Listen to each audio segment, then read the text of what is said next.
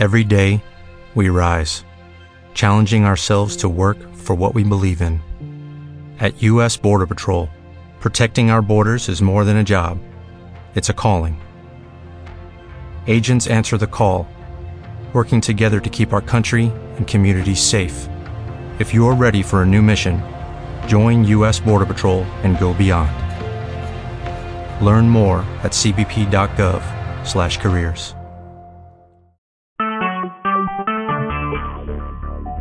Talk shoes. Recorded live. Hey, what's going on, everybody? It's your boy Josh Marion with Cam and Taunton, Matt in Framingham, and Nate in New Hampshire. Nathan Moorside alongside. How are you guys doing tonight? Good, you? Doing well. Doing great, Josh. Thanks for having us.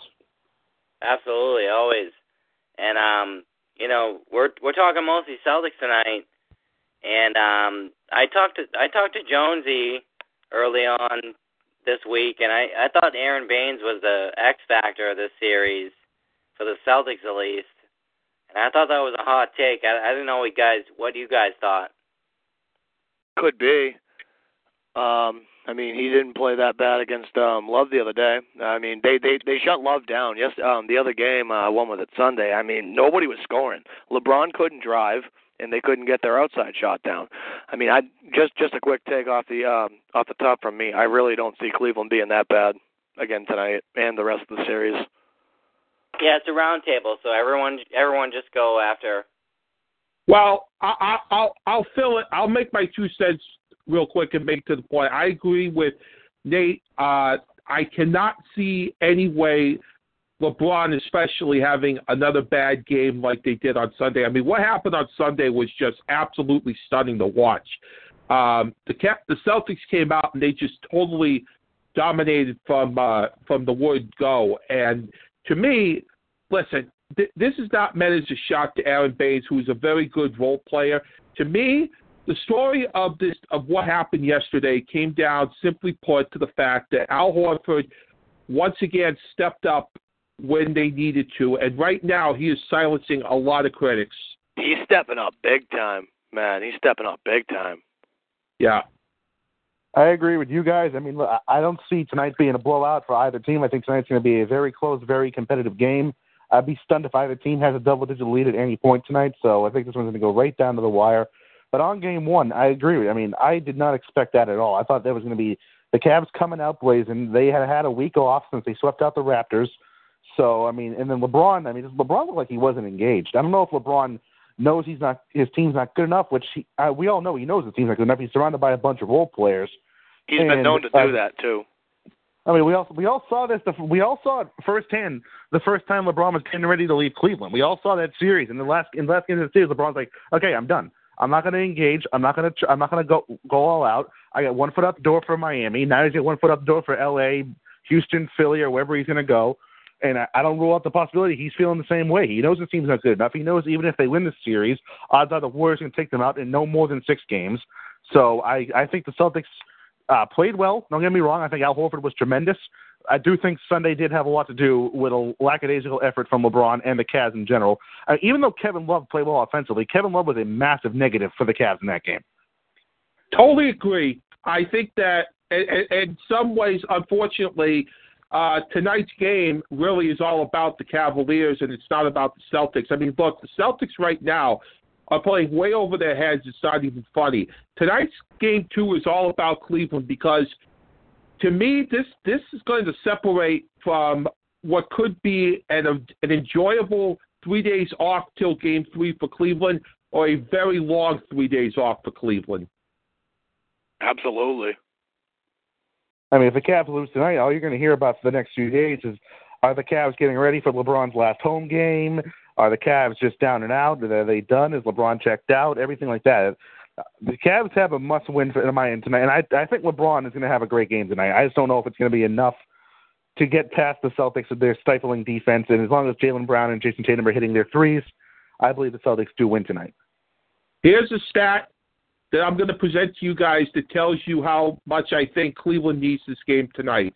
In the history of the Boston Celtics franchise, when they have gone up 37 times, 2-0 in the playoff series. They have won all 37 times. Wow. Yeah, That's so not surprising. tonight, it could very well be about as close to a must game tonight for Cleveland. So I expect, like I said, a much better effort. And obviously, the big storyline from the Cavs tonight is Tristan Thompson will be in the starting lineup barring a last-minute change. And to me, that is really the only no-doubt decision for Tyronn Lue. And by the way, can somebody please tell Tyronn Lue that at some point you got to make adjustments tonight if things don't go your way? Yeah, I think he definitely needs to make some adjustments. Getting Tristan Thompson in the lineup is crucial. Is he allowed to make adjustments, though? I mean, LeBron's sitting there chirping in his ear. How much, leeway does he actually have to be a coach?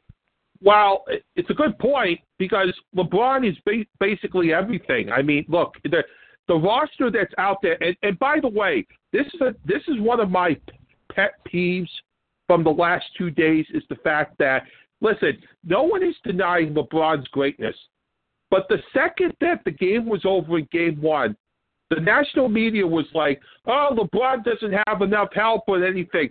Does anybody think for 1 second that the roster that's out there is not consoled to LeBron?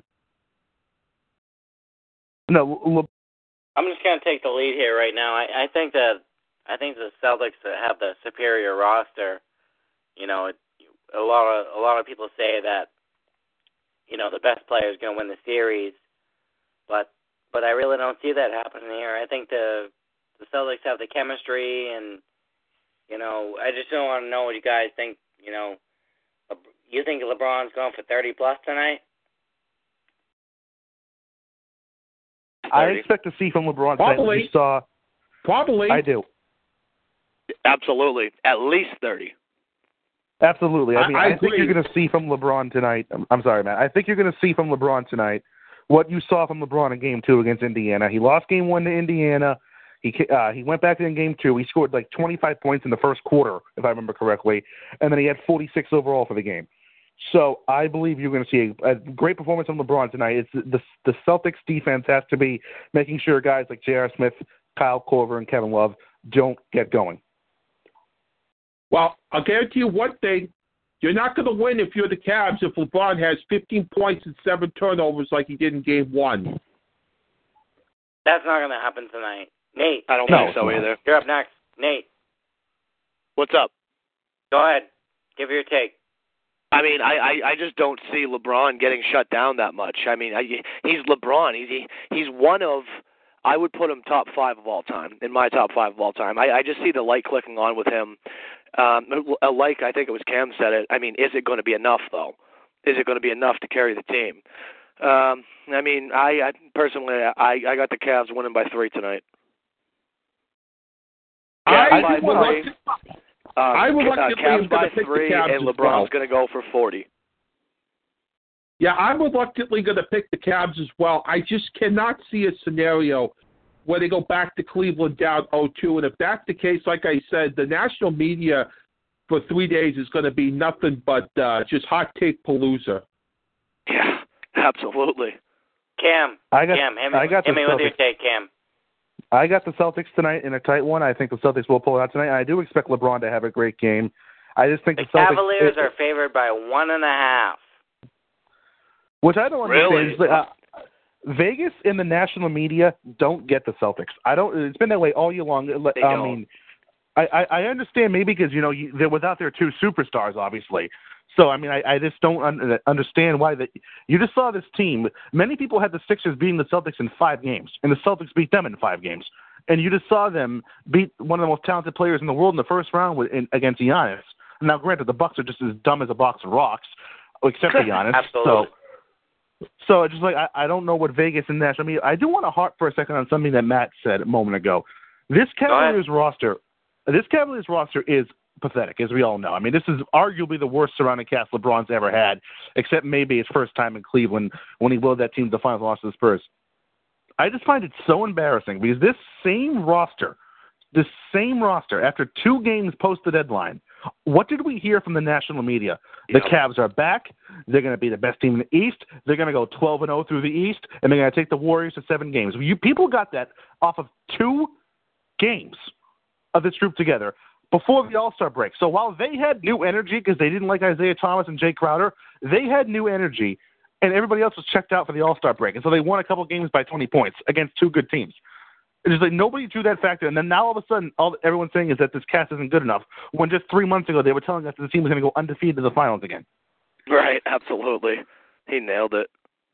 Well, just wait if we get another blowout tonight in the Celtics' favor, although I highly doubt it. But there is one thing about the national media that I will give a certain member of the national media credit for, and that's Charles Barkley, who basically has all of a sudden done a 180 on Brad Stevens. And, listen, I commend Charles for, owning up and saying I was wrong about the Celtics. But here's the thing about the national media that I would just like some consistency. That's all I'm asking for. I mean, look, Felger and Maz are not great at being consistent. At least they try. I mean, Felger, for crying out loud, is worshiping the ground Brad Stevens is on today. But, who knows how long that will last. Not long. Until the first time Stevens cost him a game. Probably. I mean, I think it goes without question that Brad Stevens is the best coach in this playoffs, I'll say. I think he's better than Steve Kerr. Steve Kerr gets a lot of credit for the amount of,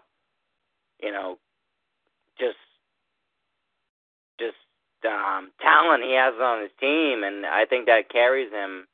And I think that the Celtics team has ultimately more chemistry, and I think we're going to be in the finals against the Warriors.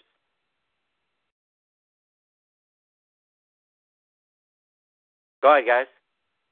Well, I'll say this. If they win tonight, I like their chances going forward. But, the one thing that we have to remind ourselves is that, as good as the Celtics have played, there are times that their offense goes cold. So, the only thing I would say for the Celtics tonight is you just got to try to, do whatever you can to attack the basket and not just be a jump shooting team tonight.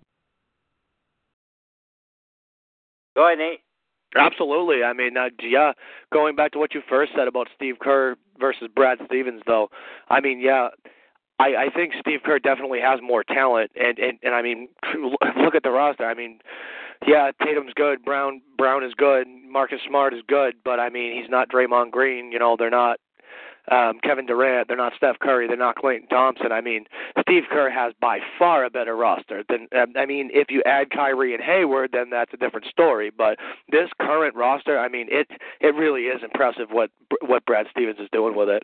Cam is back with us. Cam is back with us. Hey, Cam. Hey, I'm sorry about that, guys. My phone does that sometimes when there's a cloud cover. I still tend to drop calls like it's 2007. So, all right. So I'll think about what Nate was just saying. We're talking about what Brad Stevens has accomplished with this roster. Yeah, absolutely. I mean, look, I think Brad Stevens has proven himself to be an elite coach in the league. I mean, I was talking with a buddy of mine earlier today, and he was telling me that he thinks that Brad Stevens is not a top 5 coach in the league, purely because he hasn't won a championship yet. He told me that he thinks Steve Kerr is a better coach. But, I mean, I'm not saying Steve Kerr can't coach. I think Steve Kerr is a good coach. But I could put my cat on the sideline of the Warriors, and they'd still probably win 70 games. Right. So, I mean, they got 2 of the 3 best players in the world. So, so who knows? I think Steve Kerr is a great head coach, but seriously, all he's got to do is just sit on the bench with his arms crossed and say he nothing. He just has to show up. That's all he has to do is just show up. He doesn't have to coach them. If the other team gets on a run, call a timeout. That's it. Yeah, Brett Brown, are you listening? That's a great point there, Matt. Also, Ty Lue. I mean, I think Ty Lue's, but I mean, I don't know if you guys noticed the other day. If the Cavs had made it run the fourth quarter, the Cavaliers were out of timeouts with 10 minutes to go in the game because Ty Lue kept taking so many quick timeouts. Yeah, you're right. So, as far as the Western Conference Finals went last night, I don't think any of us are surprised by the outcome that happened. But, I just think that, for Houston and the way that they played last night, I mean, that's about as well as you can play, and you still lost by double digits. I mean, I don't know about you, but if I'm Mike D'Antoni today, I'm just basically I'm out of answers because, Kevin Durant is just going to eat him alive if he gets the ball. And, the bottom line is, I hate to say this because I want to be proven wrong, Houston's just not in their league. I don't know if anybody right now is in Golden State's league. Golden State's got two of the three greatest players on the planet. They got LeBron James is the best player on the planet. Kevin Durant and Steph Curry are the second and third best players on the planet, and you also have two other year in, year out All-Stars on that team. Now, the only way the Warriors can crumble is if somebody gets in Draymond Green's head and makes him lose his mind, as we saw in the finals 2 years ago. I mean, that series, as we all know, changed completely when Green got himself suspended for Game 5. And I don't know about you guys, I knew the instant the Warriors lost Game 5, I knew they were in a lot of trouble in that finals because the way LeBron and Kyrie were playing, like they're going to go home for Game 6, win there, and then they're going to be really tight in Game 7. So the only way you can get in the Warriors' way is if you can somehow get Draymond Green flustered. One note on Draymond Green real quick. He is one technical away from getting an automatic one-game suspension for the next game. Oh, that's bad. Because he picked up that early technical foul against the Rockets last night. So he is one away from being suspended for the next game. That is huge. I mean, if James Harden or Chris Paul, if I were Harden or Paul, I'd be just trying to get him to get a technical. I'd be so much in his face. I mean, I would risk getting a technical just to get him one.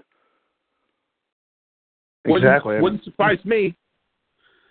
But on that greater point, like none of us are surprised by what happened with the Rockets last night, and just like no, I would agree. I mean, for all this talent in the world, I do not believe that James Harden will ever win a title as the best player on the team. I just feel like he come across as Carmelo Anthony-esque to you guys.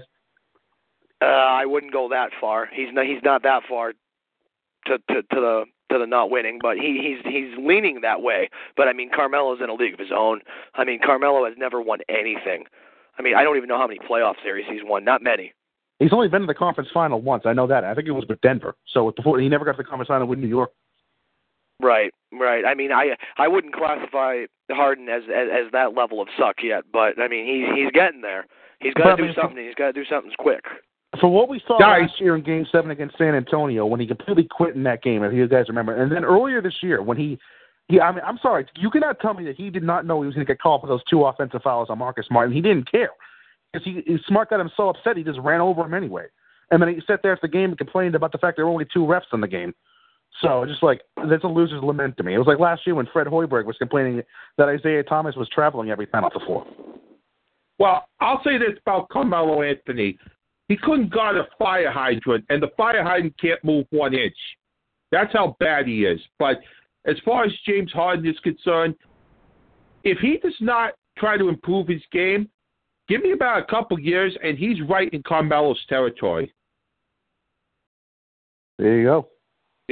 Let me just hop in here, guys. I think that you're definitely right. Carmelo's a team killer, and James Harden is an absolute enigma.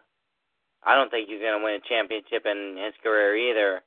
And I picked the Warriors to win that Game 1, and I'm very happy about that. And as he had the Rockets in Game 1. I want to get his take right off the bat after that game. I mean, but after that performance last night,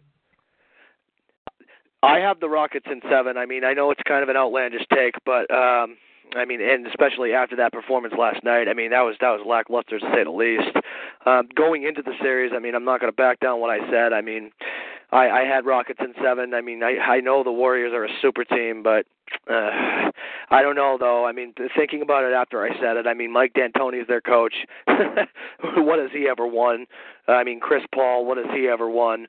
James Harden, what has he ever won? But I mean, I'm not gonna go back on my take that I told Josh off the air. I mean, I had Rockets in 7. I mean, I'm still holding out hope for it, but I did say yesterday at one point, I don't know who I said it to, but if the Rockets can somehow beat Golden State and the Celtics can somehow beat Cleveland, the Celtics will win the title. The Celtics will beat the Rockets. Well, I'm going to say this right now.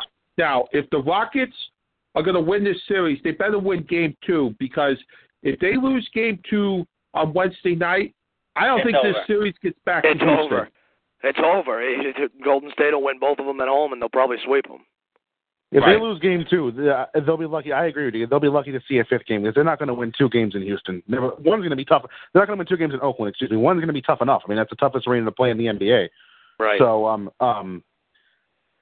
the only question would be whether or not they go out gracefully like the Toronto Raptors did. Yeah, for real. Right, but I'm sure the NBA will send Scott Foster and Tony Brothers to a game in Oakland and make sure the Rockets get a fifth game out of that, just to make sure the series. Because remember, last year both conference finals went 5 in 4 games, and so if that happens again, the NBA is going to be in a lot of trouble. So I expect the refs to make sure that. I mean, to be fair though, I just remember this: Foster and Brothers ref last night, and it still wasn't enough. Yeah, I know.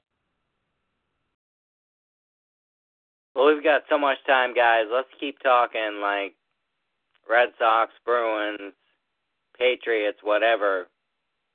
You know, let's go on a round table. Let's go Nate first. I mean, I guess we could talk about Red Sox. I mean, I guess we can talk about that Carson Smith debacle. Absolutely, absolutely foolish. Like, come on, man. The Red Sox already have enough trouble right now with depth in the bullpen. I mean, and you were just finally starting to pitch decent. I think it was just finally starting to pitch decent, and he has to go pull a stunt like this. I personally haven't heard how long he's out for. From what I've heard, it's not good. Yeah, according to Dombrowski, I mean, he said it's going to be something that could be major. So you might not see Smith again the rest of this year. I mean, to me, I know you can't do this because he's going to be put on the DL. To me, this is a DFA-able offense. I mean, if I'm Alex Cora, if I'm Dave Dombrowski, if I'm John Henry, I go down to that clubhouse. I look him in the eye and say, what the F is wrong with you? I understand. Stop being an unprofessional little brat. I understand you were frustrated or whatever. You gave up some runs or whatever caused you to lose your mind. But then you go and get yourself hurt not throwing the ball. I think this is worse than David Price, because at least David Price was doing an innocent thing that gave him some hand pain. He wasn't trying to hurt himself or doing something stupid. He was just entertaining a hobby of his. This was just beyond dumb. This trade's been a disaster. I mean, you didn't give up much to get the guy. I mean, you gave up Wade Miley to get him, but he comes in here his first spring and blows out his elbow, and then he pitches like crap to start the year. Like Nate said, he was finally starting to pitch well, and now you do this, and you make what's already a very thin bullpen even thinner. And you got nothing to trade for a bullpen because your 2 top 100 prospects are either injured or suspended. So I don't know how you improve this bullpen at the moment, and now it's just going to get even worse. I guess I'll fly. Go ahead, Matt. This has been a very, very rough week for the Red Sox, specifically Dave Dombrowski. And the bottom line is his options in the bullpen are very limited right now for Alex Cora. They have no farm system. And your best prospect down in the farm system, Jake Groom, is about to have Tommy John surgery. So as far as I'm concerned, Dave Dombrowski, he can sit there and be mad at Carson Smith. Let's face it, the team that's on the field right now, he's to blame. Yeah, I mean, that's fair, too. That's totally a fair way to look at it. I guess my next question to anybody would be, is now the time to move either Bradley or Swihart? Yes, I mean, for right now, I mean, you got to do it. I don't think you can wait until the deadline to address this bullpen, because I think you're going to fall too far out of it. If you fall any more than 4 or 5 games behind the Yankees, you're not going to catch them. You're not catching them. Yeah, absolutely. You're not catching them. And look, I mean, the thing is, I don't rule out the possibility that both the Yankees and the Red Sox finish north of 100 wins, and I think they are the 2 best teams in baseball right now in terms of pure talent. But it doesn't matter if they both win 120 games. One of them is going to the wild card game. So if I have no idea why Bradley's still here, and I have no clue what Swihart's role is. As far as I'm concerned, the first guy that needs to go is Bradley, because he's giving you nothing. By the way, while we're on the subject of Swihart, is it just me, or do you find it annoying that there's 3 catchers on this roster? I find it annoying that they're using 24 players. They have a roster spot they're not using. I find that annoying. They have no pinch run threat if they need a steal late in the game. They really don't have a pinch hit threat because they got no power or contact on the bench. They are completely wasting a roster spot carrying this guy. And I wanted them to bring him into the year. I wanted them to use him. You traded Devin Marrero to bring this guy into the roster. That's another point, too. I think they should have traded Brock Holt personally. And meanwhile, you traded Devin Marrero, and you have a black hole in terms of defense at third base and second base late in games. Devin Marrero's made one error all year out in Arizona. I looked up one error all year at third base. Meanwhile, Devers has made 10. So it's like Devers is such a liability at third.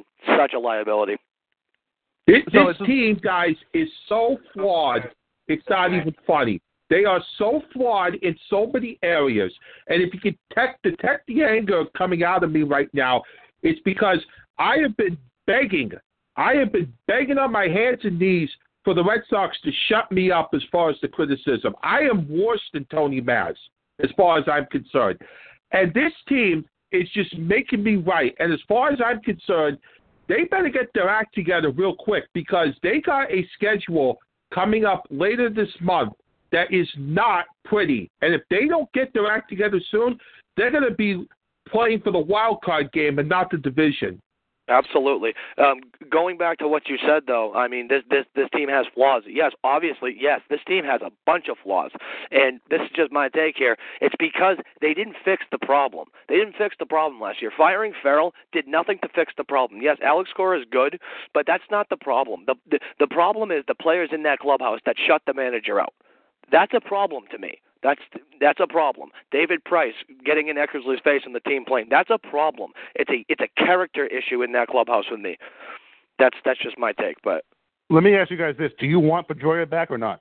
No, I do not want Pedroia back. I'm reluctantly going to say yes because he plays much better defense than Nunez. But here's the other thing about.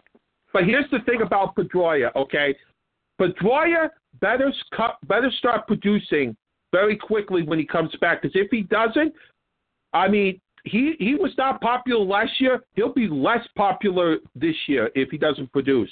You see, I largely agree with Tony Maz when it comes to Pedroia. I don't think he was a problem last year. I think he just followed the lead of that team, which was just a bitter, angry, bitchy bunch. I don't think Pedroia is a problem. I just don't think he's the solution, if you guys know what I mean.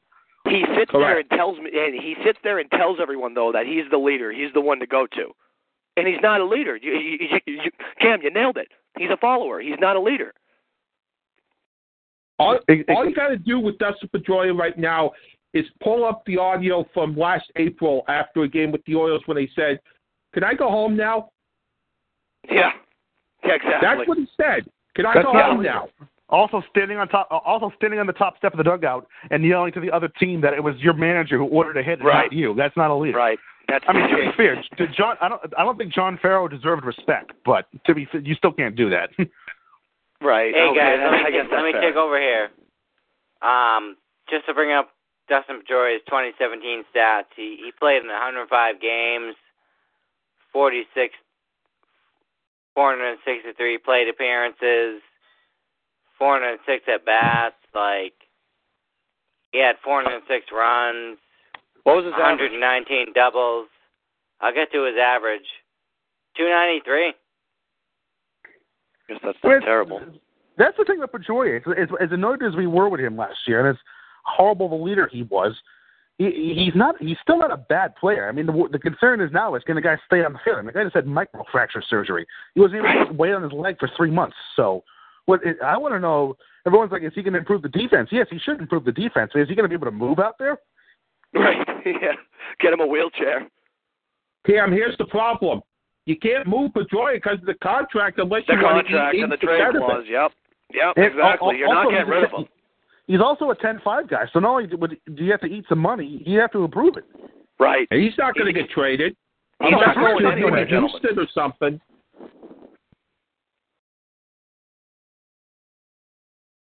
Go ahead. Pedroia's not going anywhere. No, I'm done. I'm done talking unless someone wants to talk. No, Pedroia is not going anywhere. And I don't think, like I said, he's not the solution to the lack of leadership, but he's not a problem either. I think he's just a follower.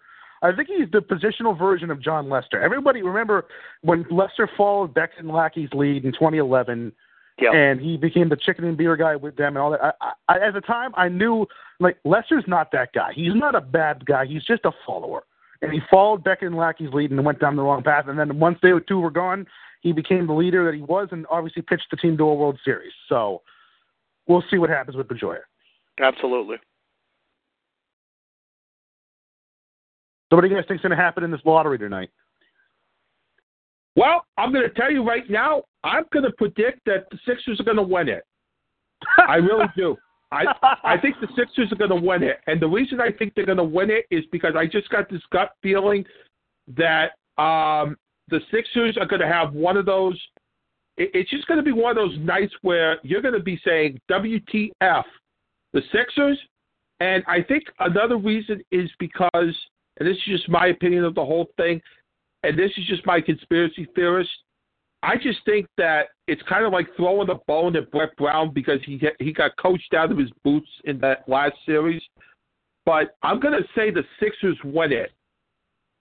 I'm going to tell you, Matt, I got a conspiracy theory too, but it's a different one. I think the Cavaliers are going to win it from the Brooklyn pick because I think the NBA needs LeBron to stay in the Eastern Conference. Wouldn't that be something? If LeBron goes to the Western Conference, the Eastern Conference is completely irrelevant. Because as great as the Celtics will be next year, I still don't know if they're going to be good enough to beat the Eastern Conference will be a one-team conference. But it's going to be the Celtics only, and we all know that. Right now, it's the Celtics and the Cavaliers. The NBA needs LeBron in the Eastern Conference. So I think the Cavaliers are going to win this lottery tonight. Yeah. By the way, it's the best odds are with the Phoenix Suns, who, by the way, should be contracted from the NBA, in my opinion. Yeah, they're awful. They're god-awful. I mean, if it weren't for Steve Nash, nobody would even know who they were. Right. I mean, ever. They've never been good except for the Steve Nash years. Absolutely. Well, I'll tell you what. The draft lottery, there's only one thing that we need to keep an eye out for, and that is, just basically, more importantly, who decides to show up, because anybody could show up. I mean, do we know who the Celtics sent to represent them? No clue, Cam. No clue. I do not.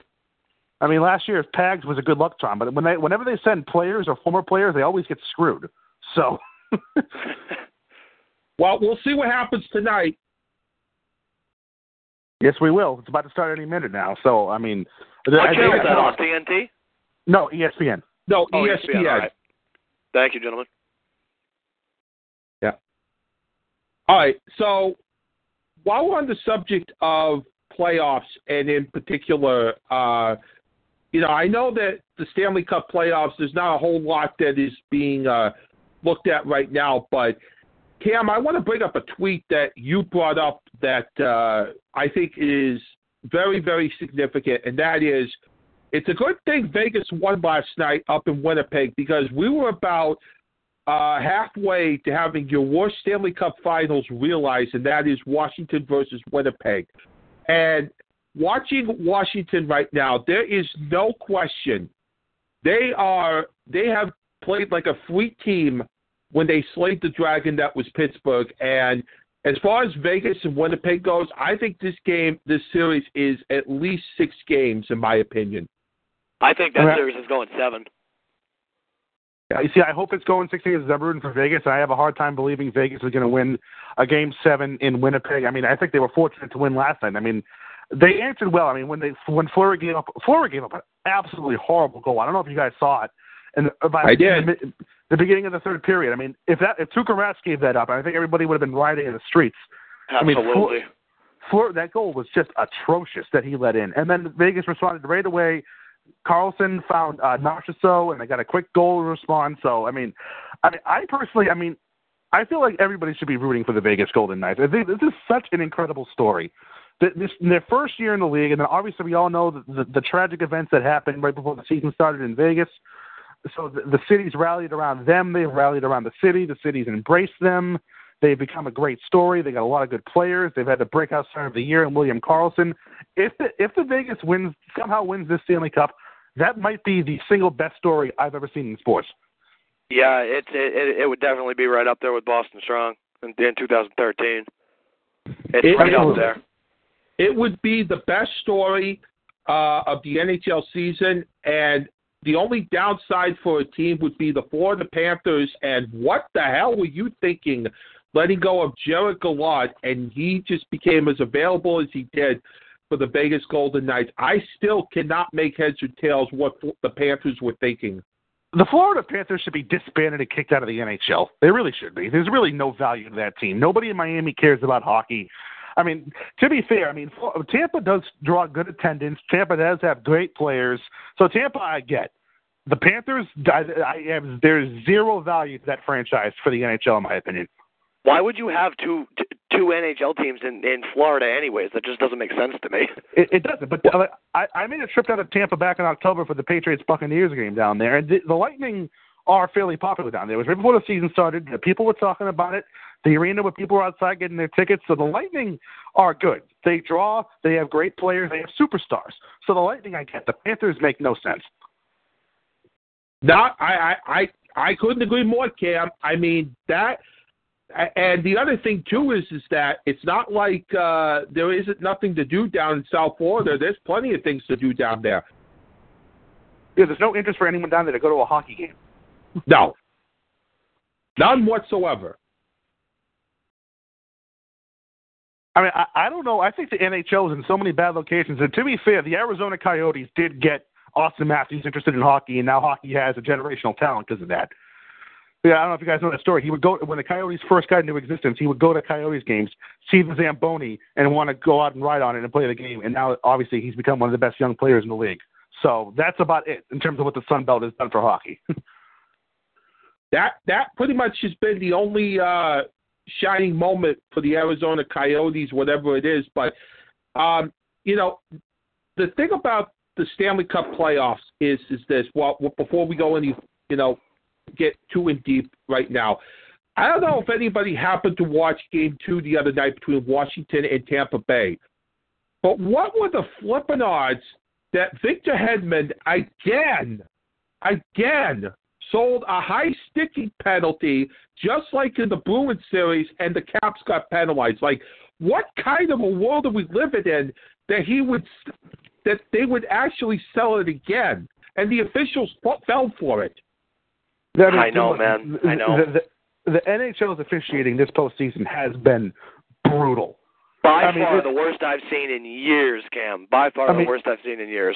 As bad as it was in the Bruins-Lightning series, and it was bad in that late. Obviously, that non-call on Kucherov was just a joke, and then we all remember Game 3 in Toronto when Riley Nash's that puck clearly hit the glass, and they still called for a delay of game.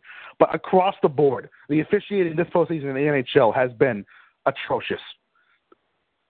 It is just absolutely been worse than the NBA officiating, and that says it all right there. And that's saying something. That says a lot because, getting back to Scott Foster here, the story on Scott Foster, we all know who Scott Foster is. He is one of the referees in the Tim Donaghy controversy.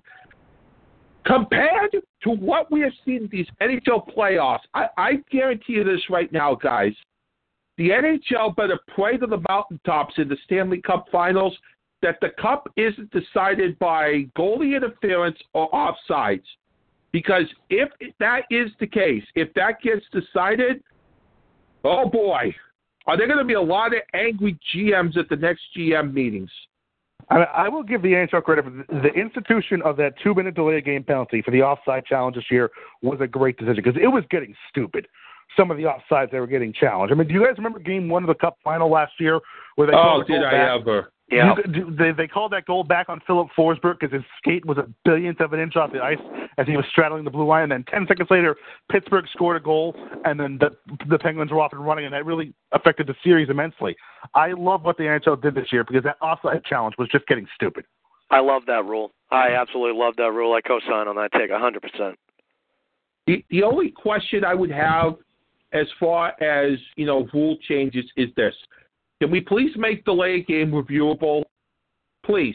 Can we listen, we're going to challenge an offside for a skate up in the air when all it takes is just 10 seconds to look at a possible delay game penalty and said, that hit the glass, no penalty, drop the puck.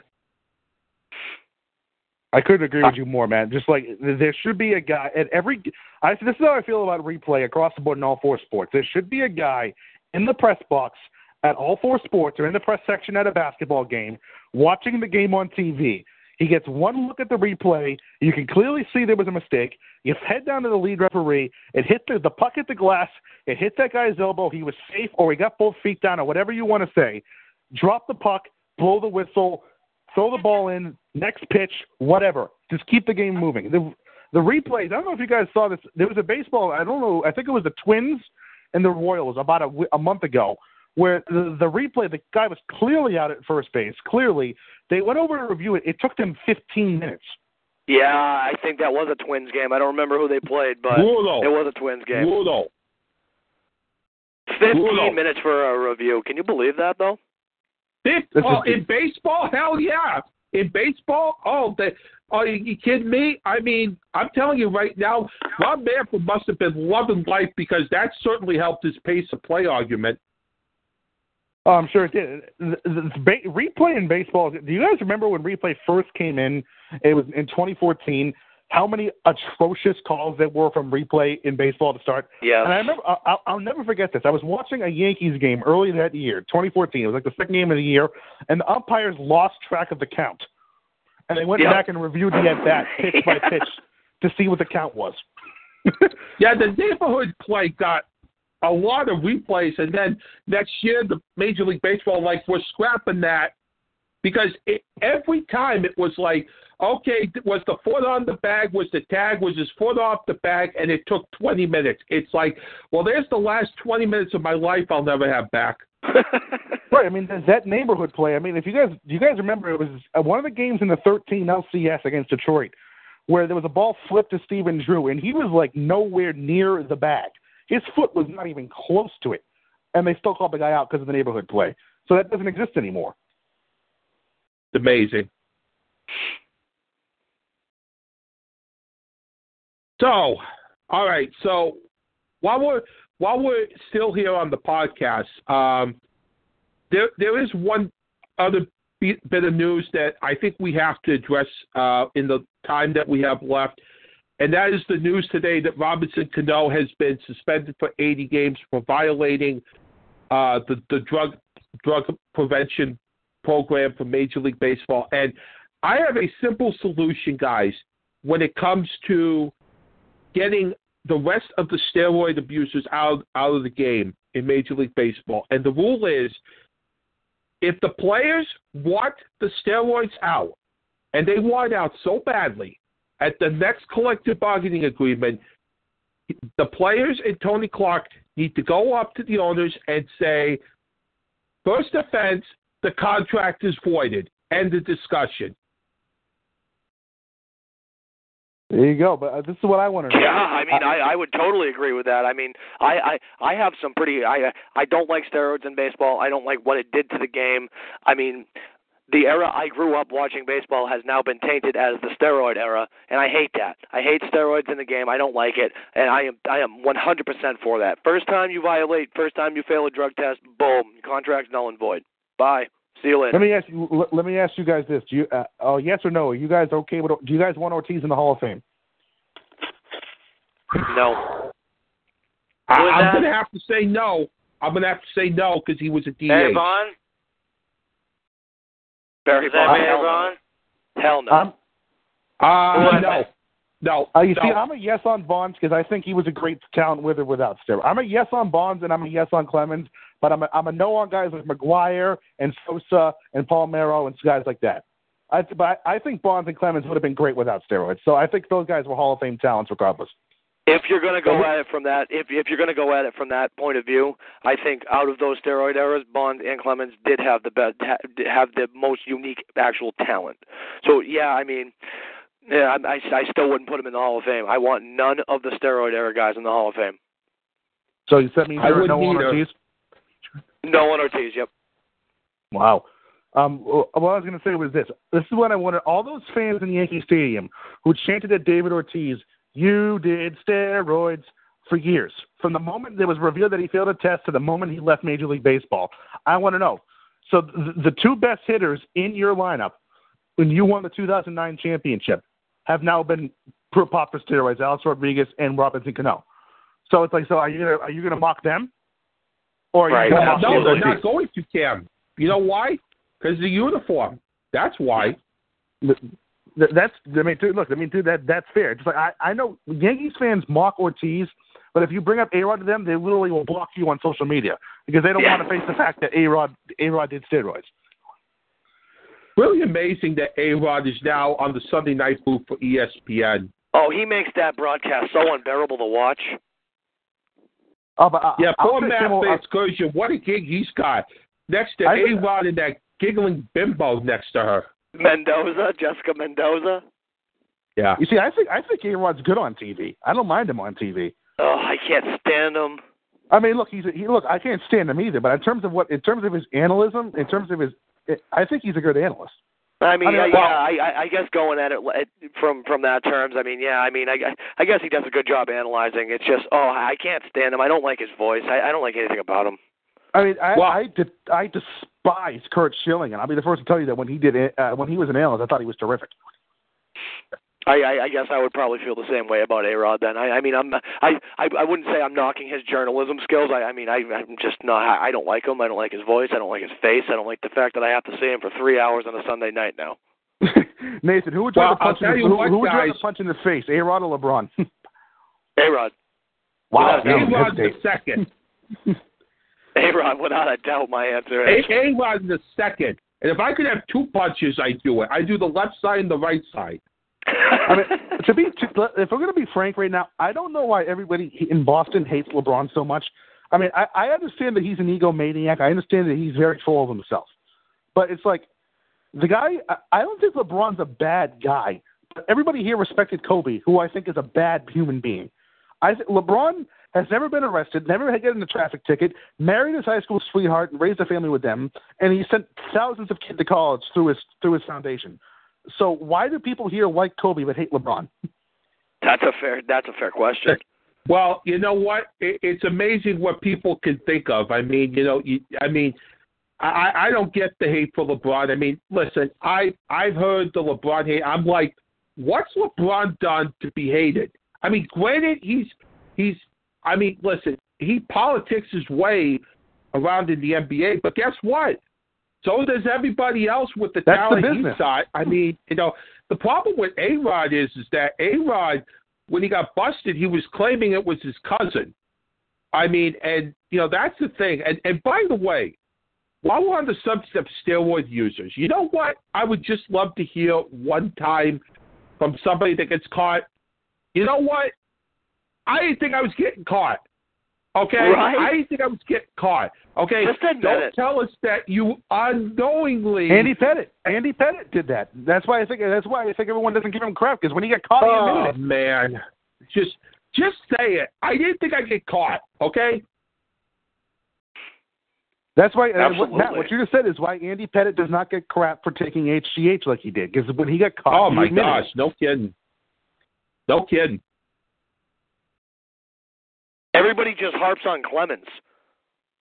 They just hyper focus on Clemens because I mean, yeah, like Cam just said. I mean, Andy Pettit was like, "No, I did it. I'm sorry. I made a mistake." Just admit it. Admit it. There is not a baseball player who played from 1996 through 2004 that I would bet my life on didn't take steroids, and that includes guys who we view with the utmost integrity, like Derek Jeter. There's nobody who loved Derek Jeter more than me. But what about Pedro, Cam? Pedro, yes. I mean, come on. A guy that small to have that much power, yes, I think Pedro was on steroids. I hate to say it because I love Pedro, but we've all seen how much the testing is a joke. I mean, how many tests did Lance Armstrong pass, for crying out loud? Right. Oh, please. I mean, the Olympics is a prime example of that.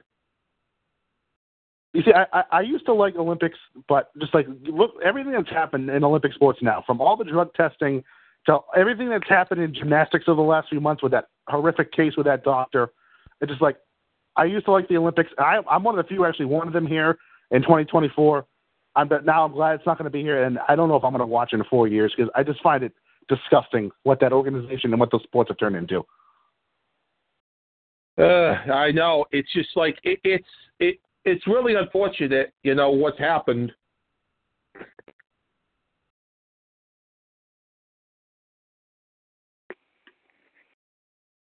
So I have a question for you guys as it relates to the upcoming. I got a question for you guys as it relates to the. What the heck was I going to say? Oh yeah, the Red Sox, as you know, and by the way, they're in a rain delay. They're supposed to start at 8:30. 8:30 is the last thing I heard. Yep. Yeah, 8:30.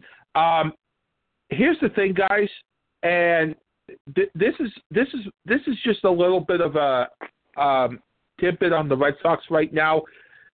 The Red Sox need to get tonight, in my opinion, a really good start out of Eduardo Rodriguez, because with the news on Carson Smith right now, the last thing you want to do is put the strain on Chris Sale to basically save your bullpen, because he's got to go deep tonight. And if they have to go to their bullpen early tonight, we may be seeing another roster move come up, because right now their bullpen is as big a question mark as they can. And honestly, I don't think Dombrowski is going to be able to get a trade done before the deadline, because he's got nobody in that farm system.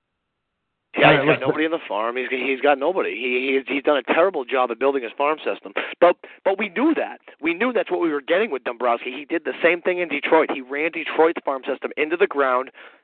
He left. They were one of the worst teams in baseball, and then he came to the Red Sox. This is just what Dave Dombrowski does. I was for the Dombrowski hire because I thought they desperately needed a culture change. Around that time.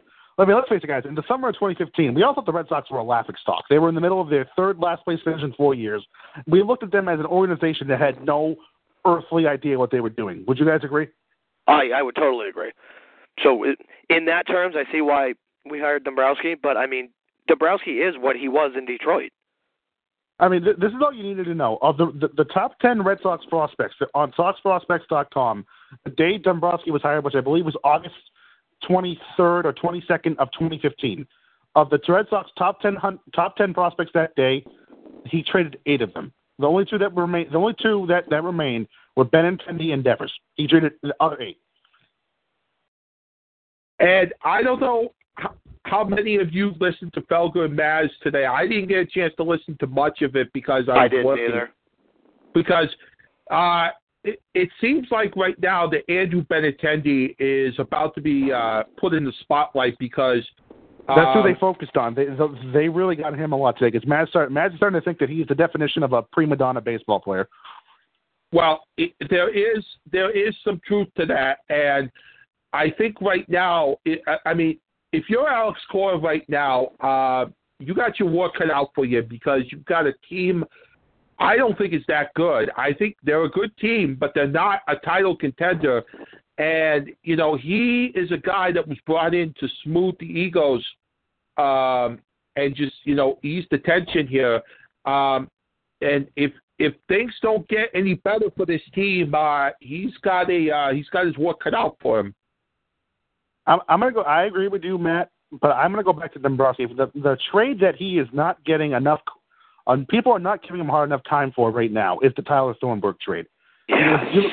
You look Absolutely. At that right now. Tyler Thornburg has not thrown a pitch for this Red Sox team in a year and a half.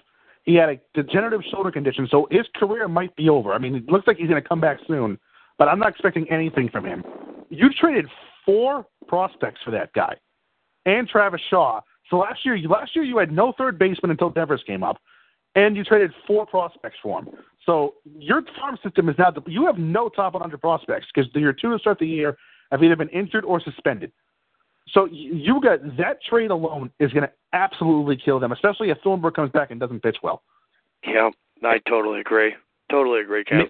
It is not coming up roses for Dombrowski right now, and he's going to really need to do the really pull a rabbit out of his hat to really get any type of bullpen help, because because I got news for you. They activated Stephen Wright. Stephen Wright ain't going to give you crap. Because Stephen all he's Wright's going to do not is a bullpen guy. He is. I've heard somebody say, "Well, he's a long relief mop-up man." Good. Well, bring him in when the game's decided, but you're not going to rely on him if you go extra innings. I mean, and it's a tie ball game. Absolutely. I mean, we were bringing Carson Smith in big situations. Seventh, sixth, seventh inning. You're not going to be relying on Stephen Wright to do that. I mean, all you need to know. But what worries me most about the Red Sox right now is this. You got nothing, no chips to improve this roster. And people don't, this is something that not enough people are talking about. A lot of the players on this team's contract expire after either this year or next year. Kimbrel's up after this year. Yeah. Pomeranz is up after this year. You have a lot of guys who are on the verge of hitting free agency. So you don't got a lot of time to win with this group because you're not going to keep everybody. I mean, it looks like Betts doesn't want to be here. We obviously don't want them to pay Bradley. Even though Bogaerts has had a good first half here, I don't know if I want them to pay him what Boris is going to demand. Sale's going to want something massive once he hits the market after next year. Kimbrel is going to demand something massive. So you got a small window here. So you better find a way to get some bullpen help in here if you want to try and capitalize. Yeah, absolutely. I mean, the window's running out. I mean, I think the window, what I heard going into last year's season was a 3-year window, and we're already on the second year of that 3-year window. So time's running out. I couldn't agree. I could not agree more. And that window is not going to last much longer. And the worst part about it is the Yankees' window looks about one that's going to be wide open for at least the next 5 years.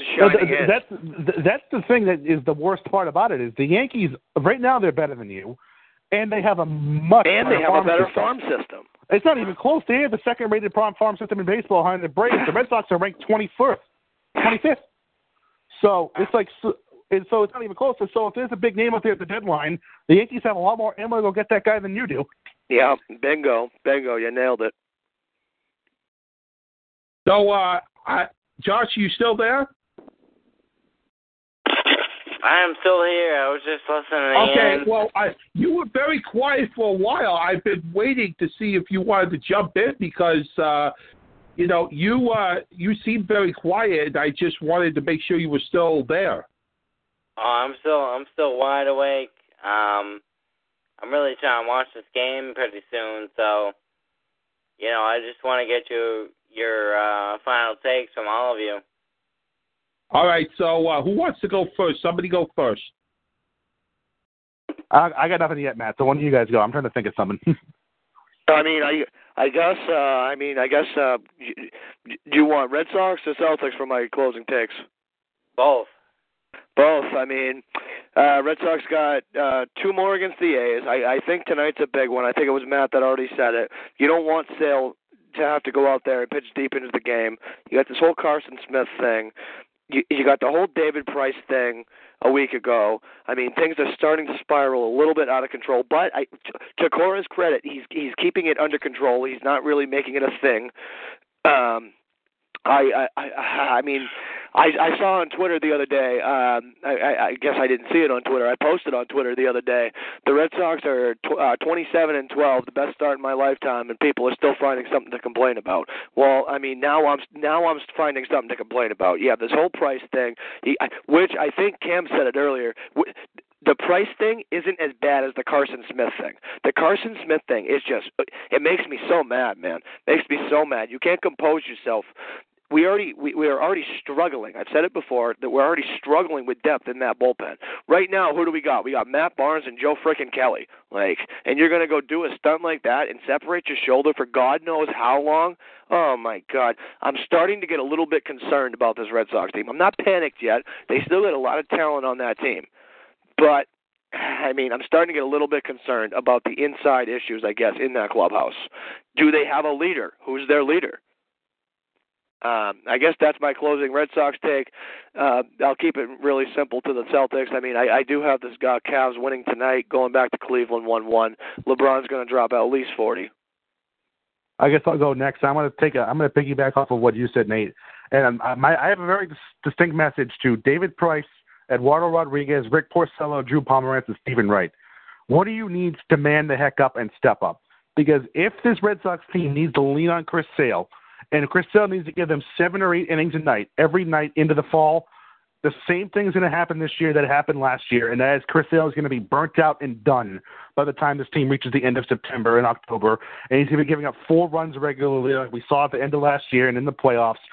The goal this year was to make sure that Sale didn't fade, which is why he was pulled early on opening day and pulled early a lot in the first month of the year, which I agree with Cora doing. I did not criticize him for pulling Sale on opening day.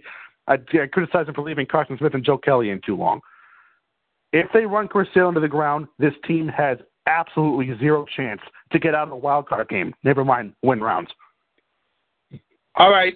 Well, my final thought will be a Bruins start and a Patriots start. The Bruins, a lot of work to do this offseason, and there is a lot of money that is tied up in contracts going into next year, from Krejci to Rask to Backus, you name it. If Don Sweeney's going to want to improve this team, he's got to really put the brain together and figure out how to make adjustments, because you got guys coming up like McAvoy that are going to be paid big money soon. You got to pay him. So, Don Sweeney, you got your work cut out for you. And as far as the Patriots is concerned, we are a week away, believe it or not, from the OTAs arriving in Foxborough and no Tom Brady in sight. And so my question is simply this. When do we start wondering if Tom Brady is going to hold out? The question I have to answer is in this form. If he misses mandatory minicamp, we got a problem.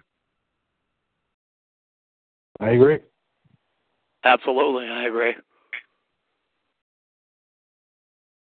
I'm going to send it out here. I disagree. I think Tom Brady's showing up regardless, and, you know, I appreciate all you guys for signing on with me tonight. And, you know, we're going to watch the Celtics and Cavs tonight, duel it out, and, you know, it's going to be fantastic. And I thank all you guys again for joining me, and, you know, have a great night, and let me unmute you and see what you have to say.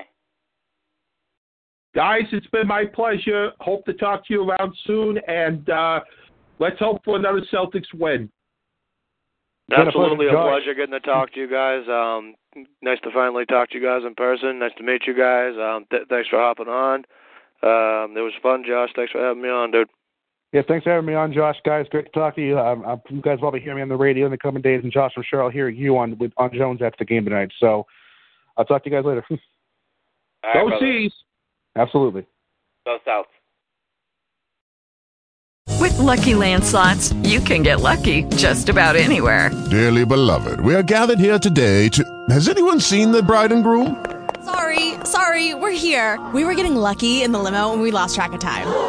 No, Lucky Land Casino, with cash prizes that add up quicker than a guest registry. In that case, I pronounce you lucky.